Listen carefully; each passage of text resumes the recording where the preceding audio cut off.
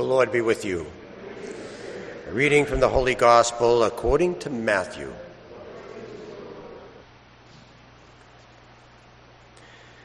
On that day, Jesus went out to the house and sat down by the sea. Such large crowds gathered around him that he got into a boat and sat down. And the whole crowd stood along the shore. And he spoke to them at length in parables, saying, "A sower went out to sow. As he sowed, some seed fell on the path. The birds came and ate it up. Some fell on rocky ground where it had little soil.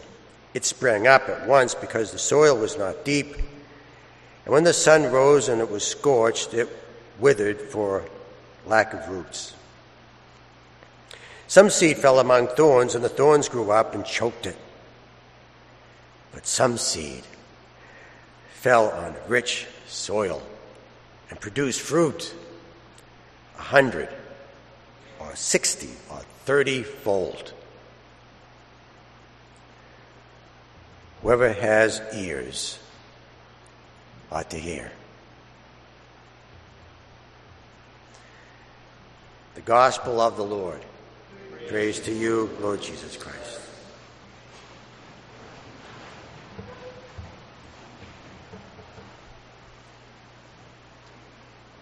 It's the bottom of the ninth inning.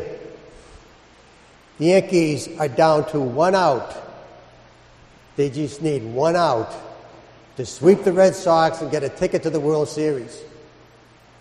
Kevin Millar comes to the plate. In my estimation, Kevin Millar is the worst clutch hitter I have ever seen in my entire life.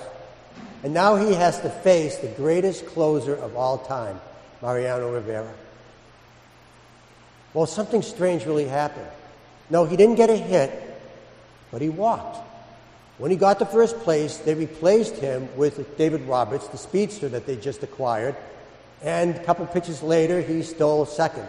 The next batter got a hit, and the Red Sox tied the game. In the wee hours of the morning, David Ortiz, Big Poppy, gets a walk-off. After that, consecutively, the next 3 games, the Red Sox will beat the Yankees and go on to the World Series. Then they will win the next 4 games and win it all. Now, what makes this such a great story is not the fact that the Red Sox won the World Series for the first time in 86 years. What made this story really wonderful and great is the way they did it. It's the way they won it. The worst batter of all time meets the greatest pitcher, the greatest closer. Now, I say that because we all know that God likes to win. But what makes it exciting with God is the way God wins. God always likes to win against all the odds. Remember Joseph, little Joseph? He's one of many sons of this Jacob, and he is the favorite son of all, which means that all the other sons are now going to have a father wound. And they take that all out on little Joseph by selling him into slavery. So now Joseph goes into a foreign country and he's a slave to a master who's a pretty nice guy, but his wife accuses Joseph of a crime that he never committed. So now he's in a foreign prison. Think about that for a minute. This kid is in a foreign, it can't get any worse. And he's probably watching the door hoping that his father will break it down and say to him, "You're coming home with me." But of course the father's never going to do that because the father thinks he's dead. It can't be worse. And he cries himself to sleep. But that night, Pharaoh has a dream. Oh, he doesn't know the meaning of the dream, but Joseph has the same dream and he knows. So he tells Pharaoh, "This is the meaning of the dream that you had. There's going to be a worldwide famine. So the great harvest that you're having right now, all the grain you're getting, put it away. Put it away in bins because you're going to need it." Sure enough, the whole world was in drought. And they were able to the whole world was saved because of Joseph's insight, because of Joseph's dream. So Joseph not only was a hero, he became second in command in Egypt. And then the best part of all is reunited with his brothers. It's a terrific story. But the reason why it's a terrific story is not just because Joseph succeeded. It was that the worst act that some human being could do to another person turns out to be the greatest thing for the world. Now, the reason I'm telling you all this is because Paul, in his letter to the Romans, just said, all the suffering that you may experience now is nothing compared to the glory that you're going to see.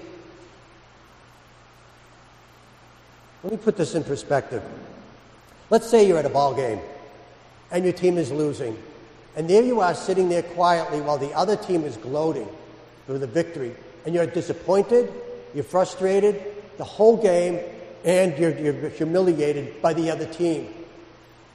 The last pitch, your team gets a walk-off, and your whole mood changes. And you know what you're thinking at that moment while you're cheering and you're all happy? You're thinking, it was worth it. It was worth sitting there the whole game, disappointed and embarrassed. It was worth it. You know, with God, we are Kevin Millar. We are Joseph. You know, we have experienced suffering and pain, embarrassment, setbacks. But Paul is saying to us, it is nothing. It is nothing compared to the glory that we are going to experience.